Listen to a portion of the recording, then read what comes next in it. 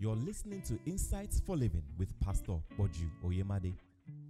Pastor Boju is the senior pastor of the Covenant Nation.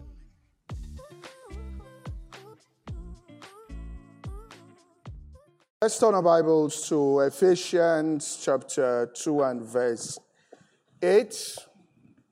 I want to continue our discourse on the subject of faith. All right, Ephesians 2 and verse 8. It says, "For by grace are you saved through faith, and that not of yourselves. It is a gift of God." It says, "For by grace are you saved through faith." And then it says, "That not of yourselves. It is a gift of God." So we're speaking about faith this evening, but it's in the light of saying faith as a grace that God gives unto us. In other words, faith as a gift that we receive from God. Verse 9 goes on and tells us, it says in verse 9, "Not of works, lest any man should boast." So nobody can boast when they operate in great faith or powerful realms of faith that it has come as a result of their own works, which means a result of the effort that they put in, and they have generated this level of faith. The Bible says it is a gift of God, and it says we are saved by grace through faith. For by grace are you saved, and then through faith, and that not of yourselves. That is, faith is not of yourselves. It is a gift of God. So let me paint a picture here. If somebody fell into a well and another person helped that person out of the well, and the way the person did it was to throw a rope to that individual, and the individual held onto the rope, and he was pulled out by that other person. Who saved the person that was in the well? Answer now. Why are you quiet now? The person that did what? Okay. So the person that threw the rope saved him. You agree? Okay. So you don't thank the rope, you thank the person. Isn't that what you're saying? Abi? You can't thank the rope. How can you thank the rope? Do you come out and say, "Rope, I thank you for saving me"? All right? So the person who threw the rope there, so what saves you is grace. What grace gave to you in order for you to be saved is faith. Do you get what I'm saying? For by grace are you saved through faith, and that not of yourselves, like the rope is not from you. It was actually a gift that was bestowed upon you. So today I want to look at faith here. I want to explain something as a gift of grace, which means that it is something that is imparted into your heart by grace. 2 Corinthians chapter 8 and verse 7 says, "Therefore, as you abound in everything, in faith, in utterance, in knowledge, in all diligence, and in your love to us, say that you abound in this grace also."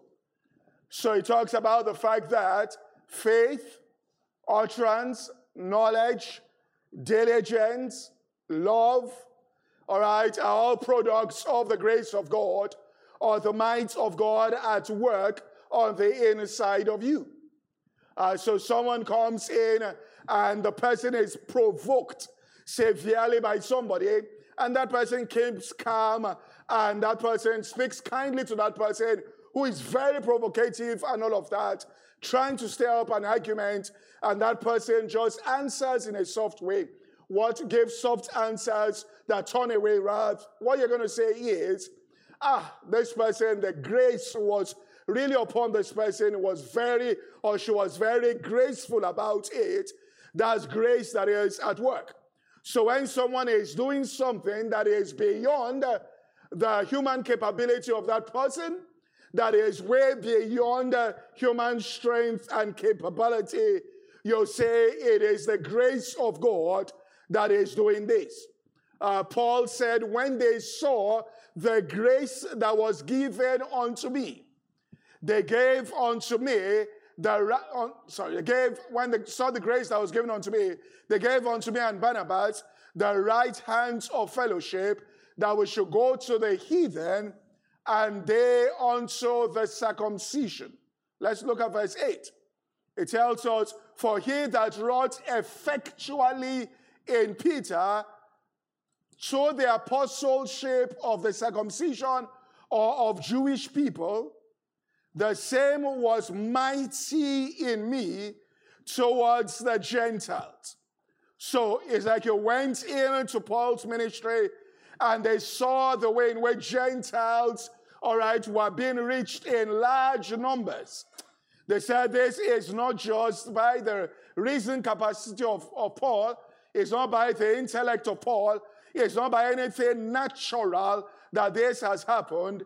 This is the grace of God at work inside the life of Paul. And so when a person operates in an unusual dimension of faith, this is what I want to show, is the grace of God that produced that faith inside of the hearts of that person. Now, once we take faith outside the realms of God's grace at work inside us, then we get into works. And what happens is people are trying to produce faith and bring themselves into a state where they believe that something will happen in their lives, and they're struggling with that, thinking that that is faith, and it always leaves us, frustrated. So faith is a product of grace. It's not a product of our own works. It's not a product of self-effort. It is grace that is manifested in the heart of a person and is exercised unconsciously. Now, let me say this here. When, faith is within your heart, produced by grace, you will be getting things done. That is, there are people on the outside that will be marveling at what you are doing. You will not think those things are difficult, because they won't be difficult. Do you get what I'm saying? When Moses came down from the mount, Moses did not know his face was shining. It was people that saw Moses that recognized that his face. But God will never bring you to a place where you are conscious of how strong you are. Do you get what I'm saying? To you, it's just a normal thing. You set a goal that just feel, let's do this. All right? And if that grace lifts off your life, you will look back at what you are doing and wonder that, how did I ever do those things I was doing? Do you get what I'm saying? I mean, it can look so normal that you may forget to thank God. But when the grace lifts, then you will know that you are doing supernatural things, right in that place. So it's a grace that just comes on the inside and it's just at work, within your life there.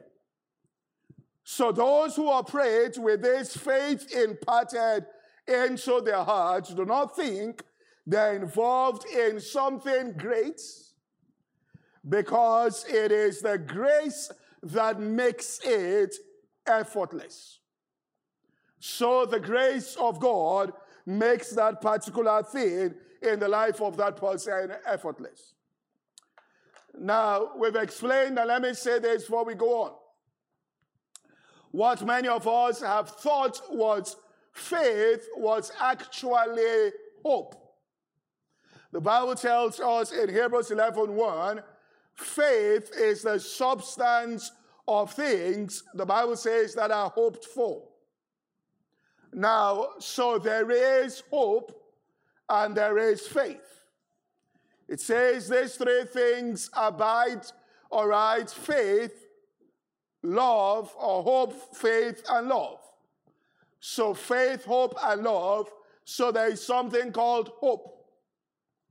And what we felt is anytime you go into God's word and you receive what we've called a rhema, which means a specific word from God concerning something, we say that we have faith for that thing, but what we really have is that we now have hope. We now have an expectation that something is going to happen because of something that God has said to you. Now, where God has not said anything to you, what you have is a desire. All right? You can have a desire for something. And there's nothing wrong with having a desire. Three ways in which hope comes is, number one, you express your desire to God, and then God shows you something in Scripture concerning that desire, and an expectation is created. I'm going to give an example now. If you say that, oh, you want me to come and eat lunch in your house, tomorrow is your desire. And then tomorrow comes and I don't show up in your house, and it's a burning desire. At the end of the day, you can't call me and say that, Pastor, you have disappointed me. The reason is that you say, well, if I say yes, why do you mean I've disappointed? You say, well, I desired that you should come to my house, and I did not see you. The first thing I'm going to tell you is, you can't assume that I know your desires. You have to tell me about the desire. Now, when you communicate your desire, and then I give a verbal commitment to you that I will be there, it has changed now from your personal desire to an expectation that I created by giving you a specific word. Do you get what I'm saying? If I say my favorite food, let's just say this is noodles, and you say, well, because you are cooking noodles tonight, Pastor is coming. Do you get what I'm saying here? That you can't say that. Are you following what I'm saying here? Okay? You have to, first of all, communicate that desire, and then based on something. So hope is based on something God said. It's an expectation that has been created in you because God said something to you. The second way in which he creates hope is you are in a very serious situation. You need God's help. You communicate. You give him what is called situational report. I need help here. And God communicates what he's going to do to you in that situation. An expectation has been created based on. Now, you may know that God is a good God. He should help me out. But it's when you communicate to him and he now shows you something in his word, which is called a promise. Then on that, you can open the book of Psalms, and then he says to you, I will never leave you nor forsake you. I am your very present help, all right, in time of need. I will do this. Then an expectation is now created in your heart from scriptures that God is going to move on my behalf. The third is God has something from your life that you know nothing about, and he reveals it to you, just like Mary. All right? He came and said, blessed art thou among women, Jesus is coming through you. He can do that. All right? You get close to God, he starts sharing things inside his heart with you. But the point is, an expectation, which is hope, always comes as a result of something that God has shown to a person. So if the scripture says, whosoever gives to the poor, lends to the Lord, and the Lord shall repay him, that scripture has created an expectation, all right, inside your heart when you give. All right? It's an expectation has now been created. If it says give and it shall be given, an expectation has been created that something is going to happen because of something you have seen inside God's word. So that is what we call hope. Now, when the revelation comes, what happens is it creates a conviction in the hearts of people. It looks like faith, but it's not faith. All right? There's a conviction. You know that God is going to do something. You know on the inside that God is going to bless me. You know on the inside that, and people are carrying expectations. But it's not God, it's not faith. All right? Which means that they look into the Word of God, they see things, and they know that, I just know. One day I am going to, become great. One day stuff is going to happen in my life. They even look at things that maybe other people are doing and have a witness inside their own heart that this kind of thing will happen. They look at the scriptures. The expectation is there, but that expectation can linger on forever. Let me repeat what I'm saying. Forever. You can carry that hope on the inside forever. All right? And one of the things that, people may say what they want to say, but one of the blessings, all right, of Christianity is that, at least somebody saw me, she said to me, all right, she is a person who works with people, emotional health and all of that. She said, in the airport, she said, I want to thank you for what you did during COVID. She said, you gave people hope. Now, said people will have had a mental breakdown, if not for the fact that hope. You see, but hope is not results. Hope is just expectation. Do you get what I'm saying here? To be telling people that something great will come out of this, something great. But the thing may never come if the people don't do what they are supposed to do. Do you understand what I'm saying here? Which is why some people say that religion is the problem in the country, that if not for religion, people will have gone to scatter everything, that maybe the country will have changed. That is religion that is giving people hope. That if there was no hope, they would have fought everybody. They would pull everybody, would go to the government house, pull everything. There's no other hope. But at least people are saying that when there's a casting down, there will be a lifting up. Some people say there will be a lifting up. When darkness covers the earth, light will shine. They will say that. So they are saying that you people are the problem. We are giving them hope when we should be scattering everything. All right? So what happens is from the Word of God, you get hope. But hope is not. Please let me hear young people here. Every single person that is 80 years old that looks back and says, I lived a life of failure, hoped. The reason why people don't commit suicide is because they have hope. Do you understand what I'm saying? But hope doesn't change things. Do you get what I'm saying here? It keeps you alive, it makes you another, but it doesn't change things. So keep saying that my breakthrough is coming, my breakthrough is coming. It can be like that every year for 20 years. My breakthrough is coming, my breakthrough is coming. Faith is always in the now. Hope is always about it's going to come, it's going to happen, it's going to happen. All right? But you have to get to the area of faith for stuff to begin, all right, to happen. So what is this faith? Here. Mark 11 verse 22 tells us. Now Jesus had spoken to the fig tree in verse 21. Put verse 21. And Peter calling to remembrance said unto him, Master, behold, the fig tree which you cursed is withered away. And verse 22, Jesus answering saith unto them, have faith in God. Now, that's the wrong translation because that's what people have and they don't get results. What it says there is, have you the faith of God? So it was a question that he was asking. Have you the faith of God? There's a difference between having faith in God and having the faith of God. To have faith in God is to believe that God can do something.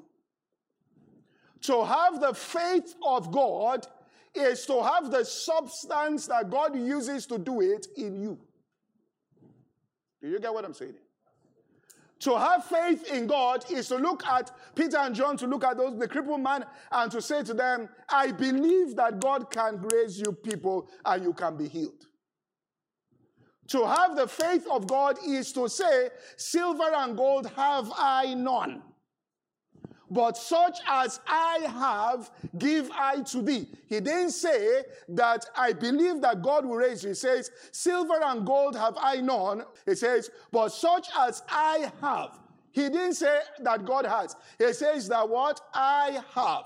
So God had imparted it into him, such as I have given. In the name of Jesus Christ, rise up and walk. They put something into that man when they spoke. And that's what Jesus was saying. He said, have, all right, faith in God. If you have it, whosoever shall say to this mountain, be thou removed and cast into the sea, and shall not doubt in his heart, but believe what he is saying shall come to pass, he shall have. In other words, when he says to this mountain, be thou removed, he releases spiritual power out of his heart to move that mountain. Jesus did not go to the fig tree and say and think in his heart or pray that the fig tree wither away. He said to the fig tree, no man shall eat fruit of thee thereof. In other words, he released a substance that caused the thing to wither. Do you understand what I'm saying? So he went there, all right, and released something to make it happen. And what he was saying was, have, all right, the faith, all right, of God. Have it inside you. We explained that there's a difference between believing and having the faith of God. James said, you believe. Demons also believe and tremble. Will you not know, in James 2, 17, 18, will you not know, vain man, that faith, all right, so even so faith, if it had not works, is dead, being alone. You may say, thou hast faith, I have works. Show me thy faith without thy works. I will show you my faith by my works. In other words, that substance is a substance.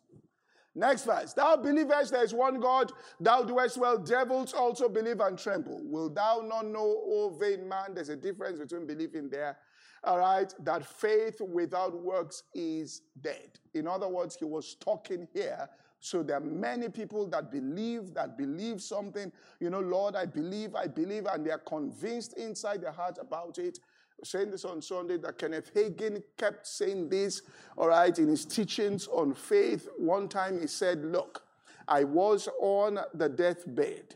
The doctor said you had 16 more months to live. I was going exactly the way the doctor predicted I will go. He said, then I called in for pastors to ask them. He said, because I had it. He said, they kept saying that prepare to die. That all the people that came to minister, they didn't believe in divine healing. They were just telling prepare to die. His mother had asked him, what songs do you want us to sing in the funeral? He said, one day he told God, he said, God, I was born with a deformed heart. I was born with this paralysis. I'm a young boy here. I have never played like the children I can hear outside the hospitals playing. And they are telling me that you put this on me. He said, God, if you are this way, if you are actually this way, then I'd rather go to hell than come and meet you in heaven, because for you to put ailment on a small child. He said, but I don't believe you are this way, even though this is the way the preachers are saying it. But he said he was frank with God and said, God, you have said something. He said, God said, pick up the Bible and start reading the Bible. He said he got the Bible and began to read it. He began to see that there was nobody that went to Jesus that didn't get healed. That's when revelation starts coming, when you start asking God questions. Do you understand what I'm saying here? That's why it can't be that, oh, the preacher said it, so that's it. Oh, they said that, oh, they told us that that's what they said we should do, then that's it. All right? He said, oh, and God showed him. He said he looked at it, and then he believed inside his heart. He said, if you took a baseball bat and said, we'll beat you to death. He said this. He said, do you believe that you're going to be healed? He said, I believed I was healed. He said, but I stayed in that state for 8 months. And then one day, I said, God, what is going on? I believe I'm going to be healed. He said, God said, read that scripture again. Read it again. He said he looked at it and saw, if you shall say to this mountain, be thou removed, and you don't doubt in your heart but believe what you are saying shall come to pass, you shall have. He said from that moment he began to say, I am cured of this incurable blood disease, and began to say it out. He said 30 minutes after he started speaking to it, he was off his deathbed, dressed up and having breakfast. He said, I've spent the last 52 years trying to tell people, I believed inside my heart that God was going to heal me, but I was dying. He said, if they took a baseball bat and they were going to beat me to death, that do you believe? He said, I believed it. He said, but I was not in faith. So I'm telling you that every Christian that fails believes they will succeed. Everything, if they go and ask you, I believe it. I said, I believe it. I believe it. Believing is not what they call that faith. If you go and meet somebody, when Peter and Judas said, silver and gold have we none, such as we I give unto you. If you went to meet somebody and say, God cannot, they say, well, God can. Why is it God can? God can. I believe God can. But that doesn't mean you have the faith of God. What did Paul say in Galatians, I think it's 2:20? He said, I have been crucified with Christ Jesus, nevertheless I live. He said, yet it's not I that lives, all right, but Christ that liveth in me. For the life that I now live in the flesh, I live by the faith, not his own faith, of the Son of God, who loved me and gave himself. That is, it is the faith of Jesus that I am using to live this life. So when a revelation comes out of the scriptures, what we have is that expectation. This podcast is brought to you by the Covenant Nation. For more information, visit www.insightsforliving.org. Thank you and God bless.